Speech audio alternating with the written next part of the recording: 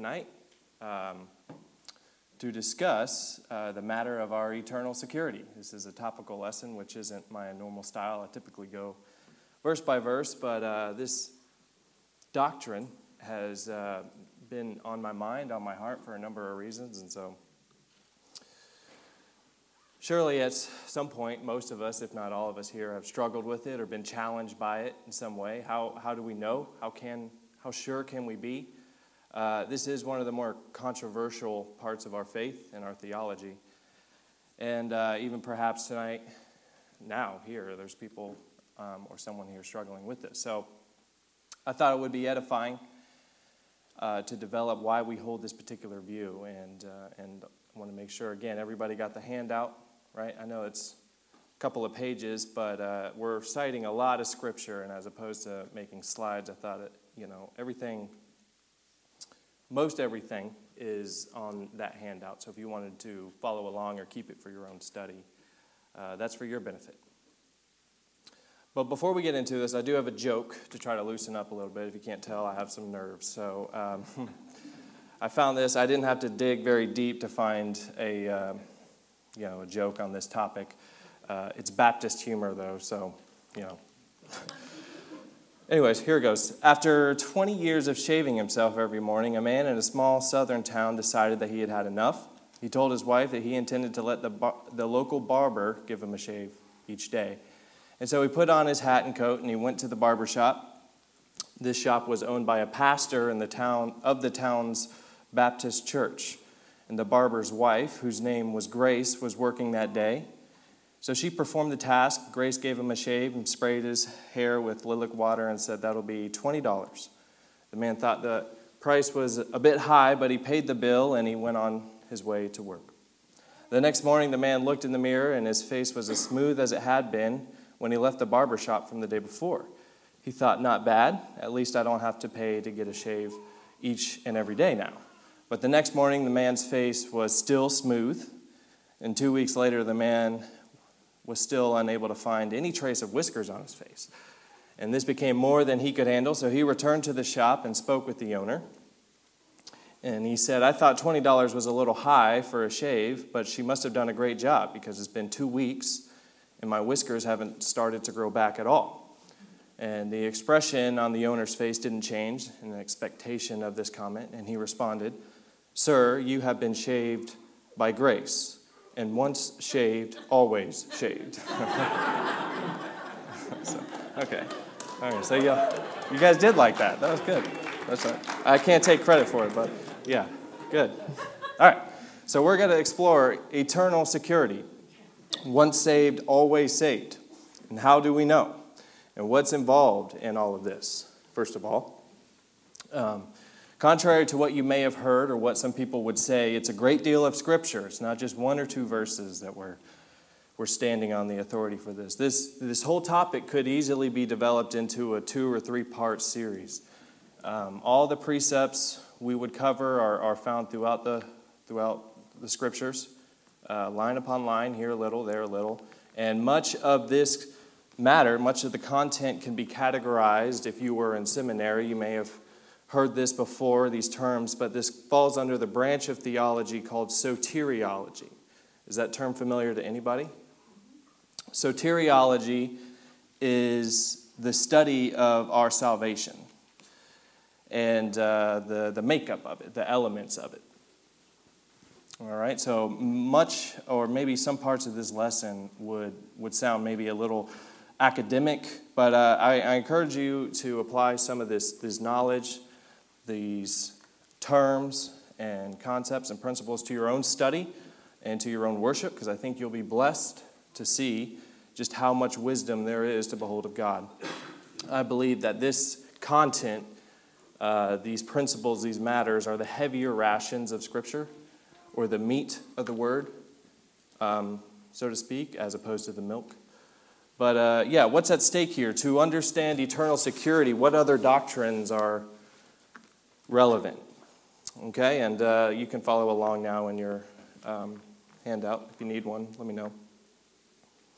To start with, though, our assurance, of course, in a very special way. We believe in eternal security because we are assured of it. In Scripture, John in his first letter says, chapter 5, verse 13, I write these things to you who believe in the name of the Son of God, that you may know that you have eternal life. So that we may know, and it's not just a hope or a belief. The word know is there. Also, with eternal security, it is essential for us to grasp the concept of forgiveness. Thank you, Brent.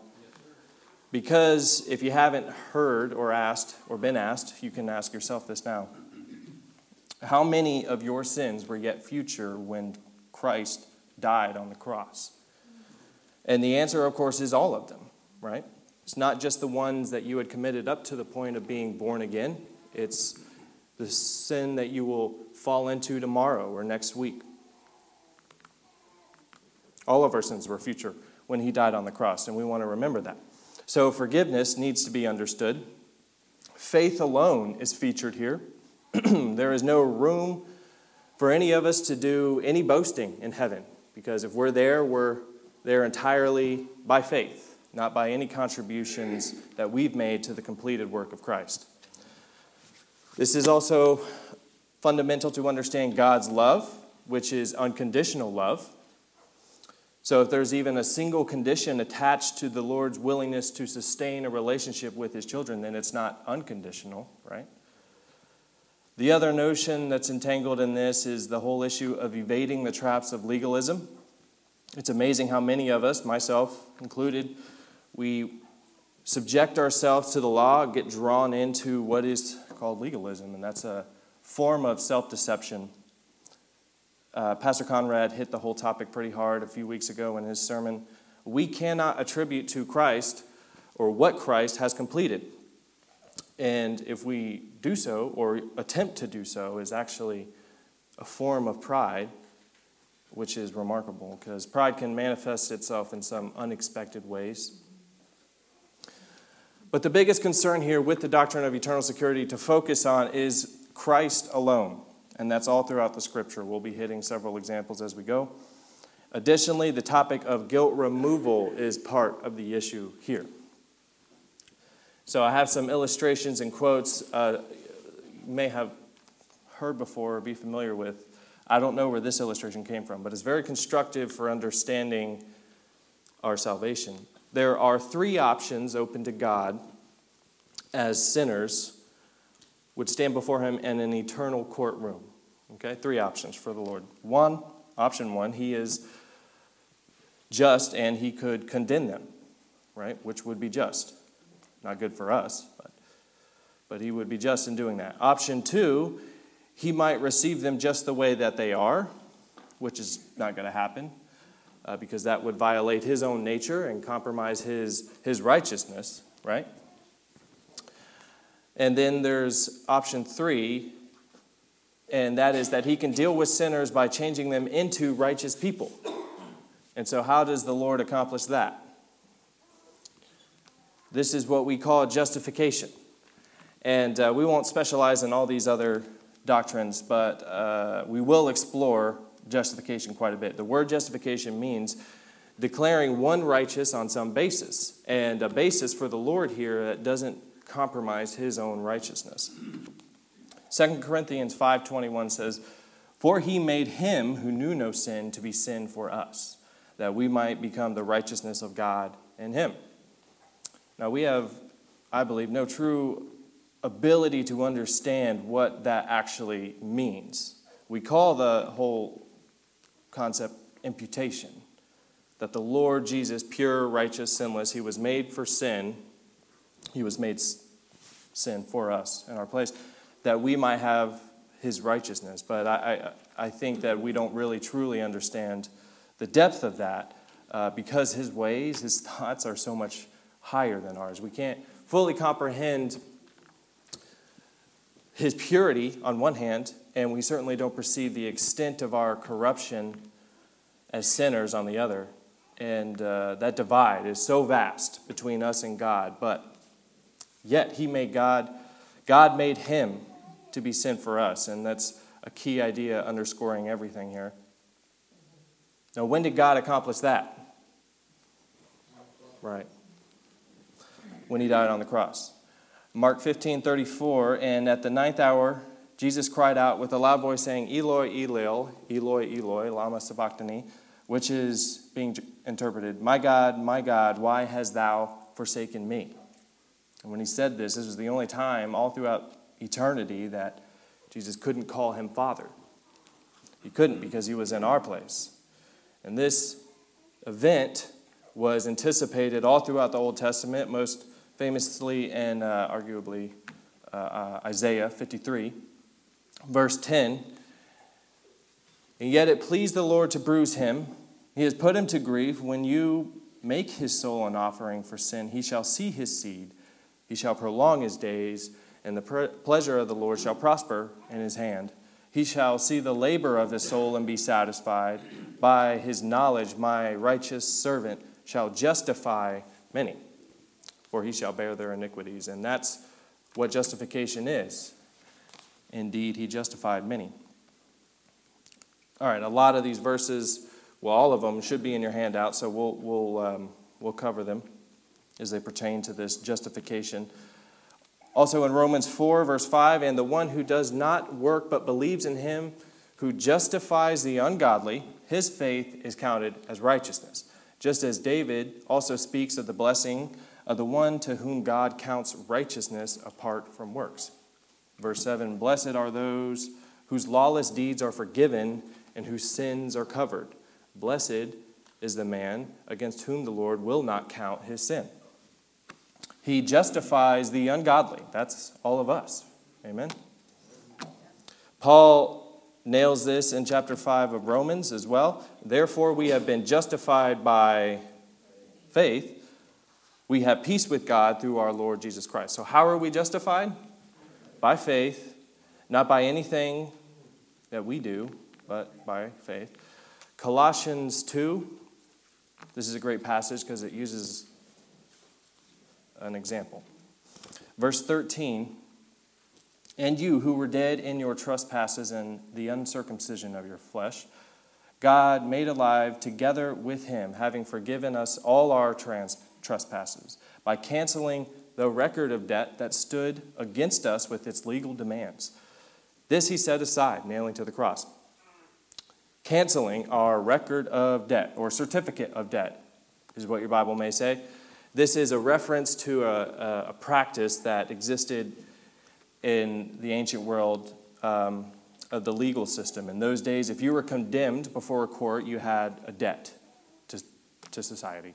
And you would pay the debt by serving time in prison, however long the sentence was determined. So as you would serve the time, the jailer kept a record of your stay, and he would record an initial each year. Once the time was served, the jailer signs it off and then gives it to you to keep your certificate.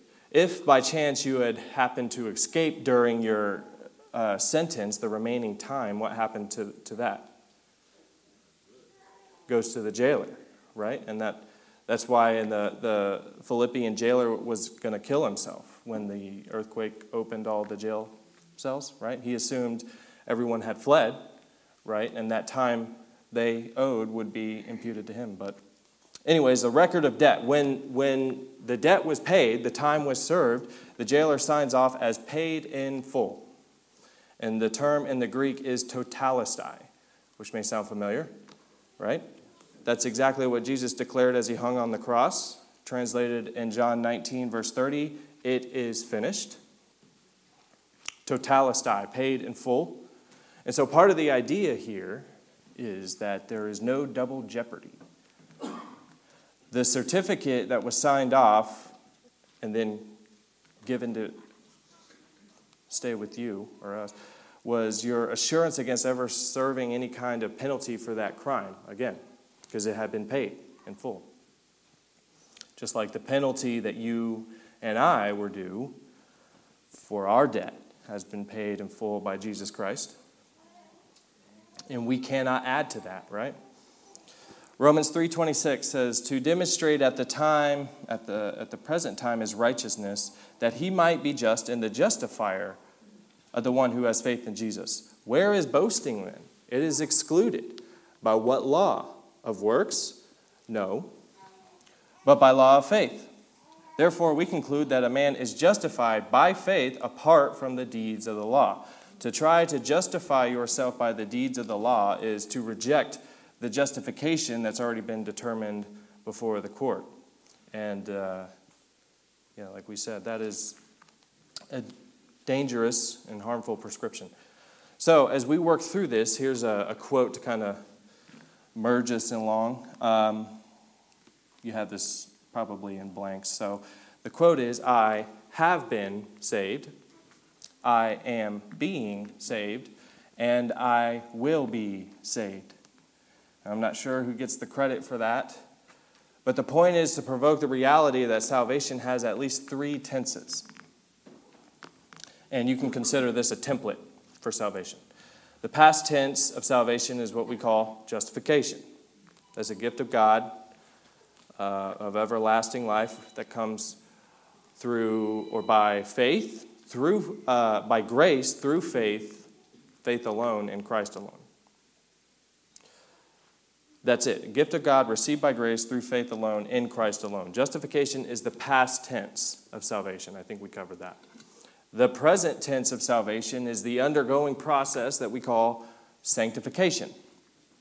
That's a work in progress. It involves the maturing of the believer in faith and works, and all living Christians today are incomplete in terms of their sanctification.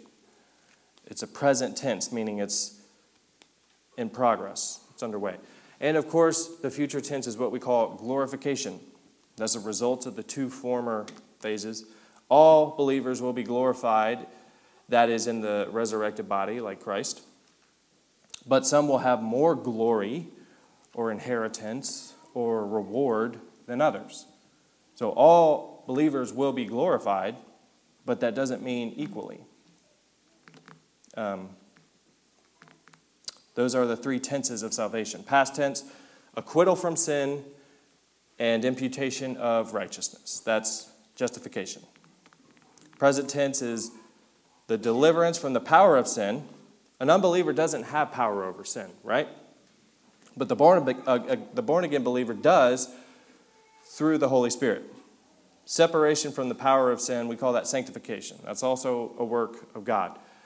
But we sing about that, and we sing about all of these concepts, but that sanctification in particular may not be as obvious. And in a couple of the songs, we have heard the line, he breaks the power of canceled sin.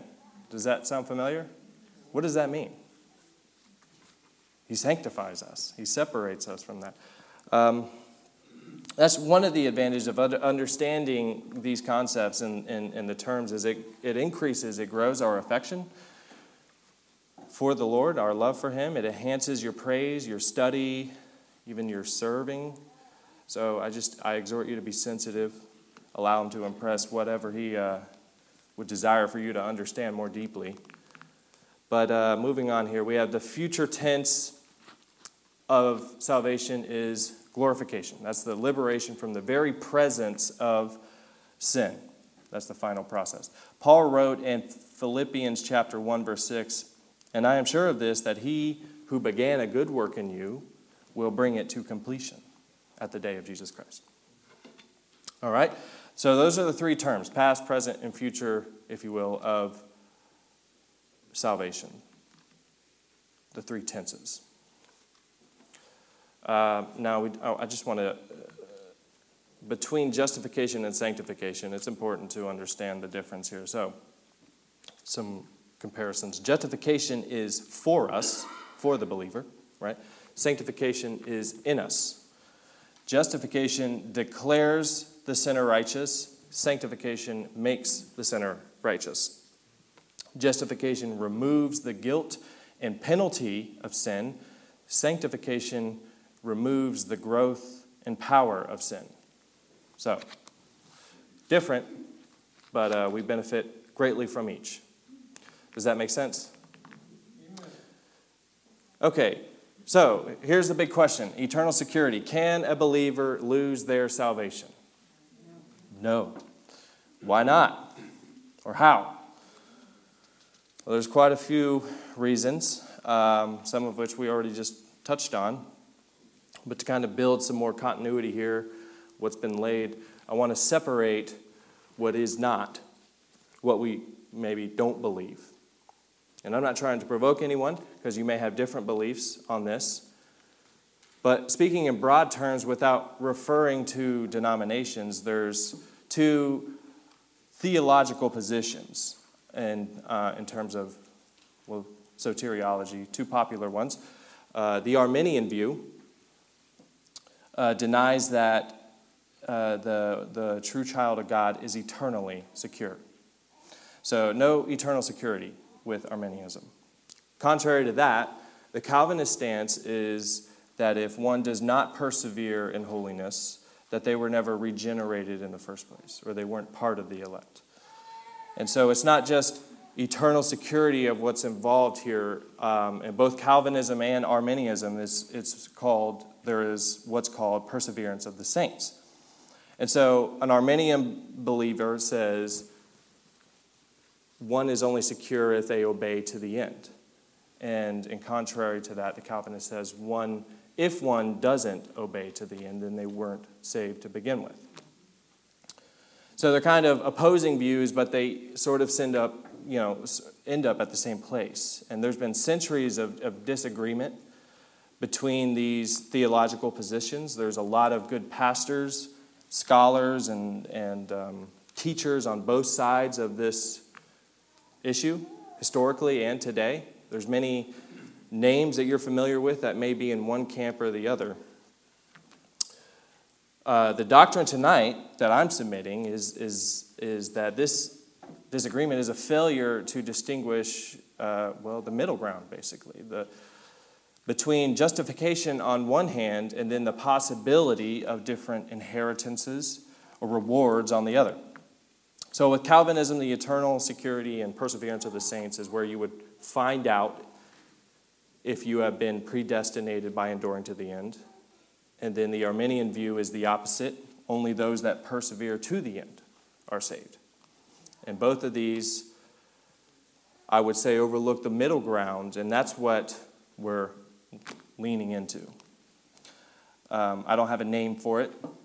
Calminians. Calminian, that's a good one. I have heard the name Overcomer, which, sounds nice. But we believe that eternal security, we believe in it in terms of justification. But there is a difference between entering heaven and inheriting. In Hebrews 3:14, for we have come to share in Christ, if indeed we hold our original confidence firm to the end. The word share is also translated as participant, partaker, and one who shares in. And if indeed we hold our original confidence firm to the end, very key word here, there's an if. If we do that, we'll be shareholders. So the child of God is obligated to persevere. But they might not, right? Right? Fall away, backslide. Does that mean that they forfeit their salvation? No. They may face discipline in time, for we know that the Lord rebukes and chastens the ones that he loves. But there is also the loss of sanctification or reward or inheritance at the judgment seat of Christ. That's referred to in 2 Corinthians 5:10. It's a whole subject matter in its own, obviously related to this doctrine.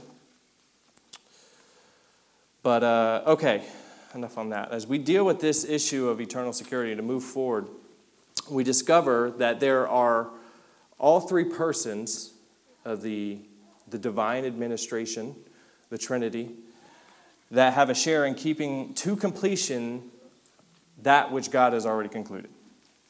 So, in other words, the foundation of our eternal security depends on God the Father. It also depends on God the Son. And the foundation of eternal security depends on God's Holy Spirit. All three members are active participants in that security, and we will explore that now. And we are making good time, so.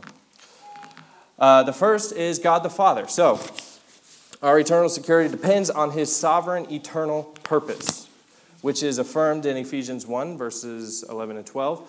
that says, "In him we have obtained an inheritance, having been predestined according to the purpose of him who works all things according to the counsel of his will, so that we who were the first to hope in Christ might be to the praise of his glory."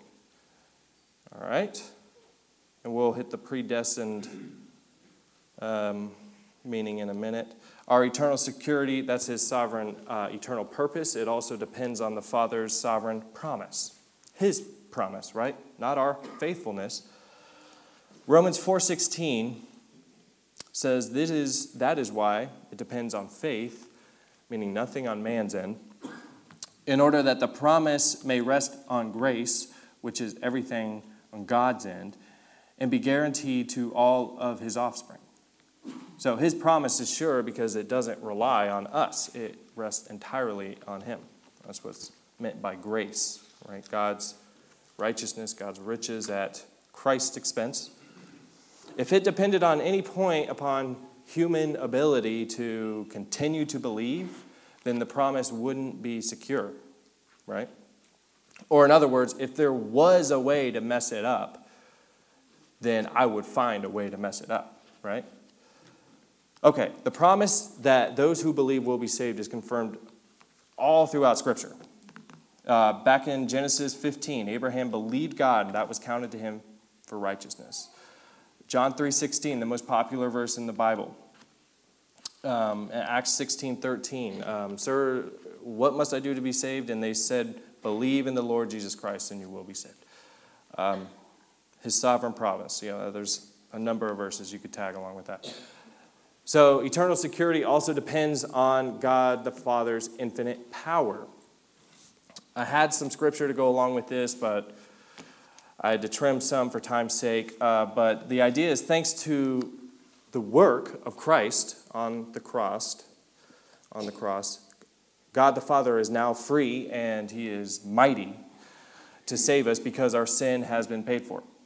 He's not compromising his own righteousness to declare us righteous, because the death of Christ enabled him to do so, despite our failures. So our eternal security doesn't depend on any of our worthiness, is the point.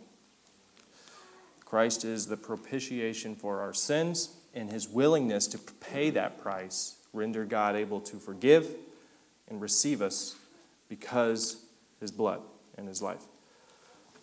All right? The Father has purposed not only to save us, but also to keep us saved. In John chapter 6, verse 37, "All that the Father gives me will come to me, and whoever comes to me I will never cast out. For I have come down from heaven not to do my own will, but the will of him who sent me. And this is the will of him who sent me, that I should lose nothing of all that he has given me, but raise it up on the last day." And so if anyone who was ever saved has lost their salvation, then Jesus wouldn't be able to bring this report. That would contradict his insisting to the Father, who, again, this is his will, the will of him who sent me that's being accomplished. "Of those that you gave me, I should lose nothing." I should lose nothing. That's the Lord's commitment. Verse 40, "For this is the will of my Father, that everyone who looks on the Son and believes in him should have eternal life, and I will raise him up on the last day." Life's not eternal if you can lose it, right? Amen.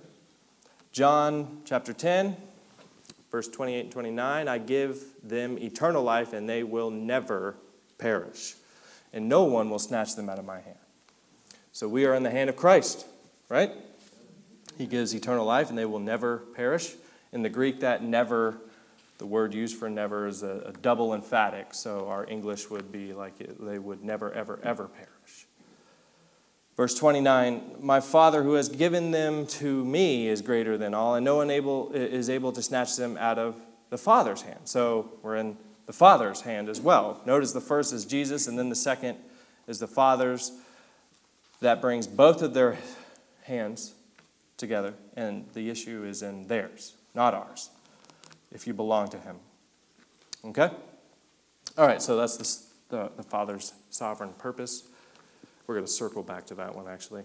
All right, his sovereign promise, his infinite power, his intent to keep us in his hand. All right.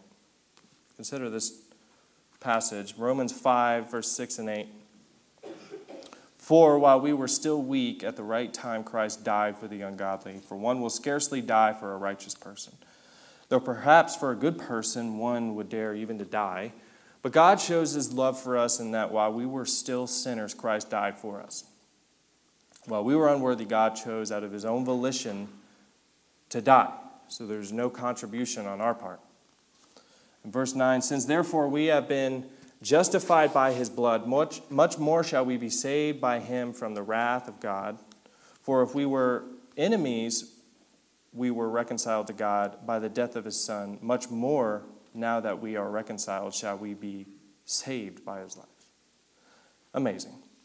God, in his omniscience, had full awareness of our depravity before he saved us, and therefore any new manifestation of sin in our lives after redemption cannot be any incentive to God to withdraw his grace and his salvation, because he was not caught off guard by any of our sin, right? It was all future when Christ died.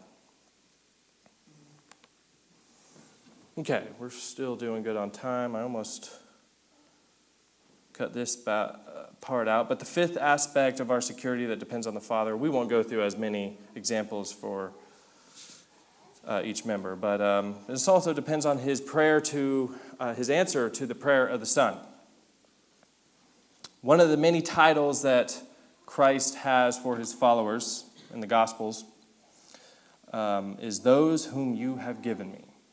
He uses this label to refer to his believers in John 17, which is a high priestly prayer. The whole chapter is a window of intimacy between the Father and Son, where Jesus prays to the Father and he refers to us as those whom you have given me. A number of times, 7 times, I believe. So you have verse 2, verse 9, 11, many examples. They're in the notes there, but I'll skip down to verse 11.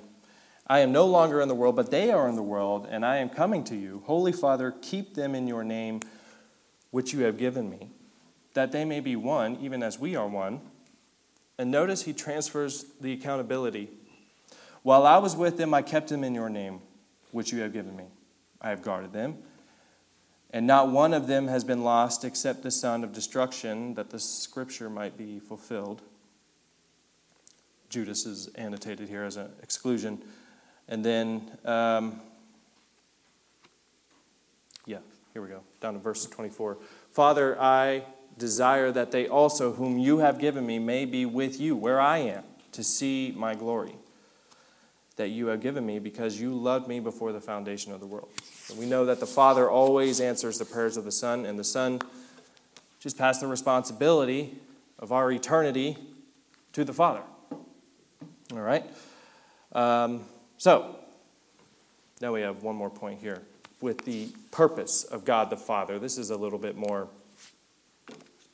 academic, if you will, but there's a chain of 5 bonds that God details for us. Paul writes it out, the Holy Spirit through Paul, and this is in Romans 8, verses 29 and 30. Romans 8, by the way, if there was a book in the Bible you could call the one on eternal security, it would be Romans 8. So I would encourage you to study that. But Romans 8, verses 29 and 30.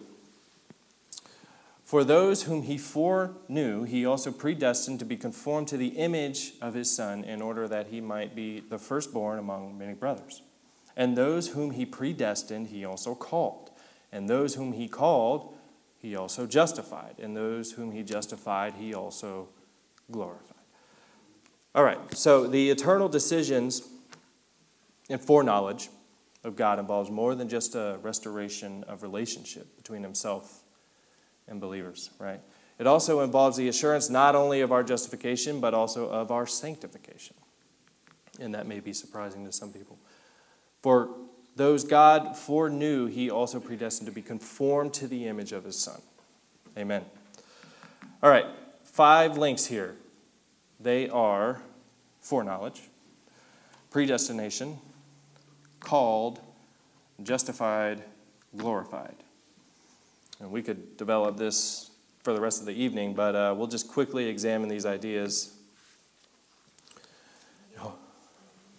Yep. Foreknowledge, predestination, called, justified, glorified. You'll find all three of them in verse 29 and 30. But the process starts with God's foreknowledge. This whole progression of his purposes carried into God's plan by divine foreknowledge. And the decision then is predestined or predetermined.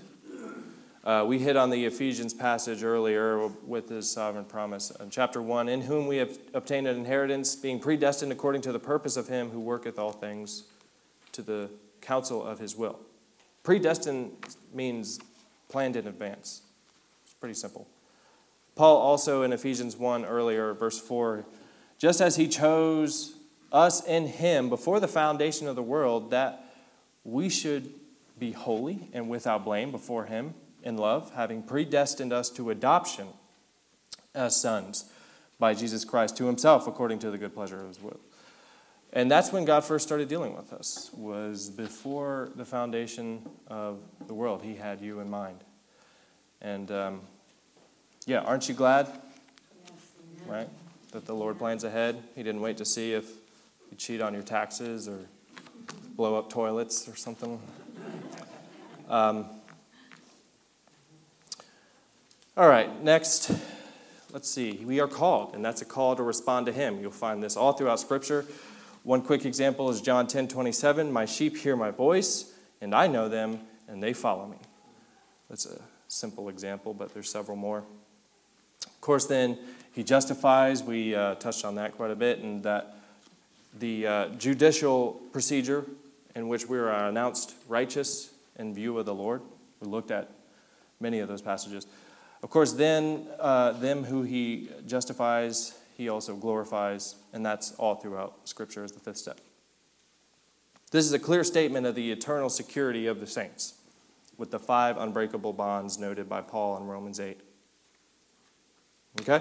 Now that sums up the basis of how we depend on the Father for our eternity. It also rests on, of course, his Son, Jesus Christ. Do you know him? In Romans 8, the question is asked in verse 34, who is to condemn? Jesus Christ is the one who died.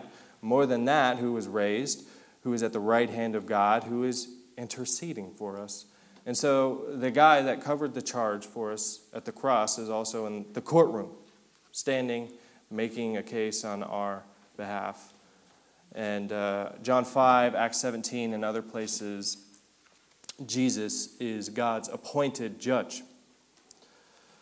All right, Christ is whom the believer has trusted for salvation, because we cannot trust ourselves, right? We must believe and trust on him. Furthermore, he is the one that died. More than that, he was raised to life and sits at the right hand of God. Of course, there's a number of passages that echo that truth. So, in addition to that, all of that, he is right now, presently, as we sit in here, interceding for us at the right hand of God as our defense. Do you think he's competent? Yeah. I think so. All right, so who can condemn? Paul answers that with 4 defenses. They're all taught elsewhere in the Scripture, but he assembles them here in Romans 8:34. Christ died, he was risen, he advocates, he intercedes. If God has already justified the man who believes in Jesus, how can anyone bring a charge against his already justified one?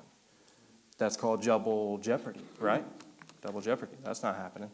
All right, the justification comes from the imputed righteousness of Christ. It is a legal matter. It's ours legally. The strongest evidence of eternal security, in my opinion, is this whole precept of justification by faith alone. All right, so you can develop that further if you'd like, but it is a legal matter between God and us. It's not a subject of merit, and therefore it cannot be lost by demerit. All right, like a father, God can and does correct his children, but they always remain his sons and daughters. Remember the prodigal son example. He messed up, bad, but he was still welcome home. He may have lost his inheritance, but he never lost his sonship. There's a significant point made by that illustration. Christ Jesus is the one who died, who is to condemn, if the penalty has already been paid. When we trust in Christ, we haven't suddenly become sinless, but we are proclaimed as such because our sin, past and future, had been covered, paid for. Memorize 2 Corinthians 5:21 if you haven't. Commit that to your mind. For he made him who knew no sin to be sin for us, that we might become the righteousness of God. Certainly, of course, our security depends on Christ's substitutionary life and death. That's all throughout the book of Romans. It also rests upon his present session as our advocate and our intercessor. We covered that. And he saves to the uttermost. Hebrews 7, verse 23, but he, because he continues forever, has an unchangeable priesthood. Therefore, he is also able to save to the uttermost those who come to God through him, since he always lives to make intercession for them. In other words, his term of office doesn't expire. He's there to ensure our eternity. And one of the frequent criticisms towards this doctrine we're reviewing is that it will lead you or us to sin more, which is interesting. Jesus said, if you love me, you will keep my commandments, right? And John also says that's just the opposite in his first epistle. For this is the love of God, that we keep his commandments, and his commandments are not burdensome. So our motivation to flee from sin and to obey is out of gratitude and affection and love. Amen? All right, now there's one more member of the Godhead, and we're going to start winding down. It also rests, our eternal security depends upon the Holy Spirit, of course. And this is also a point we could spend quite a bit of time on. All right, the ministries of the Holy Spirit are all throughout Scripture. You have the ministry of regeneration. There's his baptizing ministry. That's in many scriptures. We're just going to concentrate on his sealing ministry. You can find that in 2 Corinthians and much of Ephesians. But what am I talking about with sealing? Jesus' tomb was sealed, right? What does that mean? Or what did that mean? No one could get in, right? No one could break it open. It was sealed. There's several books in the scripture that are sealed. The 144,000 are sealed during the tribulation. Sealing, much of that in Scripture has an effectual. I forget the word. It's an effectual feature of this, and so let's go through some of these passages. 2 Corinthians 1, and it is God, verse 22, who has also put his seal on us and given us his Spirit in our hearts as a guarantee. His seal on us is of protection and ownership. And given us his Spirit in our hearts as a guarantee. It's a down payment that seals the bargain. The first installment, which secures a legal claim, like a pledge. It's evidence of good faith, obligating the party to consummate the commitment that's involved. The Holy Spirit was given as a down payment or first fruits to be followed by more, and that's also in Romans 8 and elsewhere. Ephesians 4:30 says, do not grieve the Holy Spirit of God, by whom you were sealed for the day of redemption. Well, that's interesting. So how long does that sealing endure? Until the day, right? Until the day of redemption, the final step. And so a broken seal then would be evidence that the safeguard or keeping was inadequate. Do you think you could break the seal of the Holy Spirit? No? Yeah, doubt it. Can Satan break that seal? No. Sure, he would like to. Okay, so that's the Holy Spirit. We've covered a number of concepts, a number of precepts with verses: justification, imputation, sanctification, predestination. Let's take one more before we wrap this up. What about adoption? You realize that we have more than just exoneration. We have forgiveness, which suggests a restoration of relationship. You can call that reconciliation. But also with sonship or adoption in Romans 8:15. For you did not receive the spirit of slavery to fall back into fear, but you have received the spirit of adoption as sons, by whom we cry, Abba, Father. And the language Abba is used as an intimate form of father, like Dada or Papa. All right, 16. The Spirit himself bears witness to our spirit that we are children of God. We have received the spirit of adoption. And that makes us members of a family. We've been adopted and grafted into the family of God, which has all kinds of fantastic benefits and implications. Galatians 4 picks this up. Verse 4, but when the fullness of time had come, God sent forth his Son, born of woman, born under the law, to redeem those who were under the law so that we might receive adoption as sons. And because you are sons, God has sent the Spirit of his Son into our hearts, crying, Abba, Father. Here it is again. Paul uses the same phrase that he did in Romans. So we are brothers and sisters eternally now. Amen. That was God's plan. That was his intention from the beginning, to have us adopted into his family. Back in Ephesians 4, we hit this. He chose us in him before the foundation of the world, that we should be holy and without blame before him in love, having predestined us to adoption as sons by Jesus Christ to himself, according to the good pleasure of his will, to the praise of the glory of his grace, by which he made us accepted in the beloved. In him we have redemption through his blood, the forgiveness of sins, according to the riches of grace. Once a son, always a son. The prodigal son example, consider that again. He squandered his inheritance, but the father's love and acceptance was not contingent upon his works, right? He never lost his sonship. Okay? So, eternal security, and we've still got some time, so our eternity is committed into God's hands, God the Father and the Son, sealed by his Holy Spirit, and I believe he's capable, and our destiny is secure in him. If it depended on us, it would not be secure, right? That's frightening to think about. That would be terrifying, actually, and exhausting. Because if there was a way to mess it up, I would mess it up, right? But he is able to keep that which I have committed to him until that day. And there are some cautions with this doctrine. And that is that we're not under the law. Again, right? Christ is the fulfillment of the law. And we obey out of love and respect, progressively becoming conformed into the image of Christ. That means repent and flee from sin. When you're saved by the Holy Spirit, or when you're saved, we have the Holy Spirit to draw upon at any time of temptation, trial, or disaster.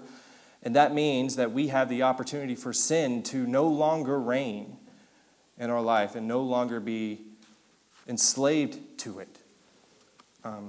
He breaks the power of canceled sin, right? So what does this mean for you, and how will you respond to the Spirit? Every one of us here, if you're saved, you're saved for a purpose. You're predestined for a specific ordination. And so, in response, I urge you to commit to him. And that looks different for a lot of people, what your commitment. But it can involve a lot of things. One thing for sure it will include, if you commit, is dedication to a systematic program to really learn your Bible. And I'm not talking about a devotional that you read in the mornings. That's great. But I'm talking about getting involved in an in-depth study.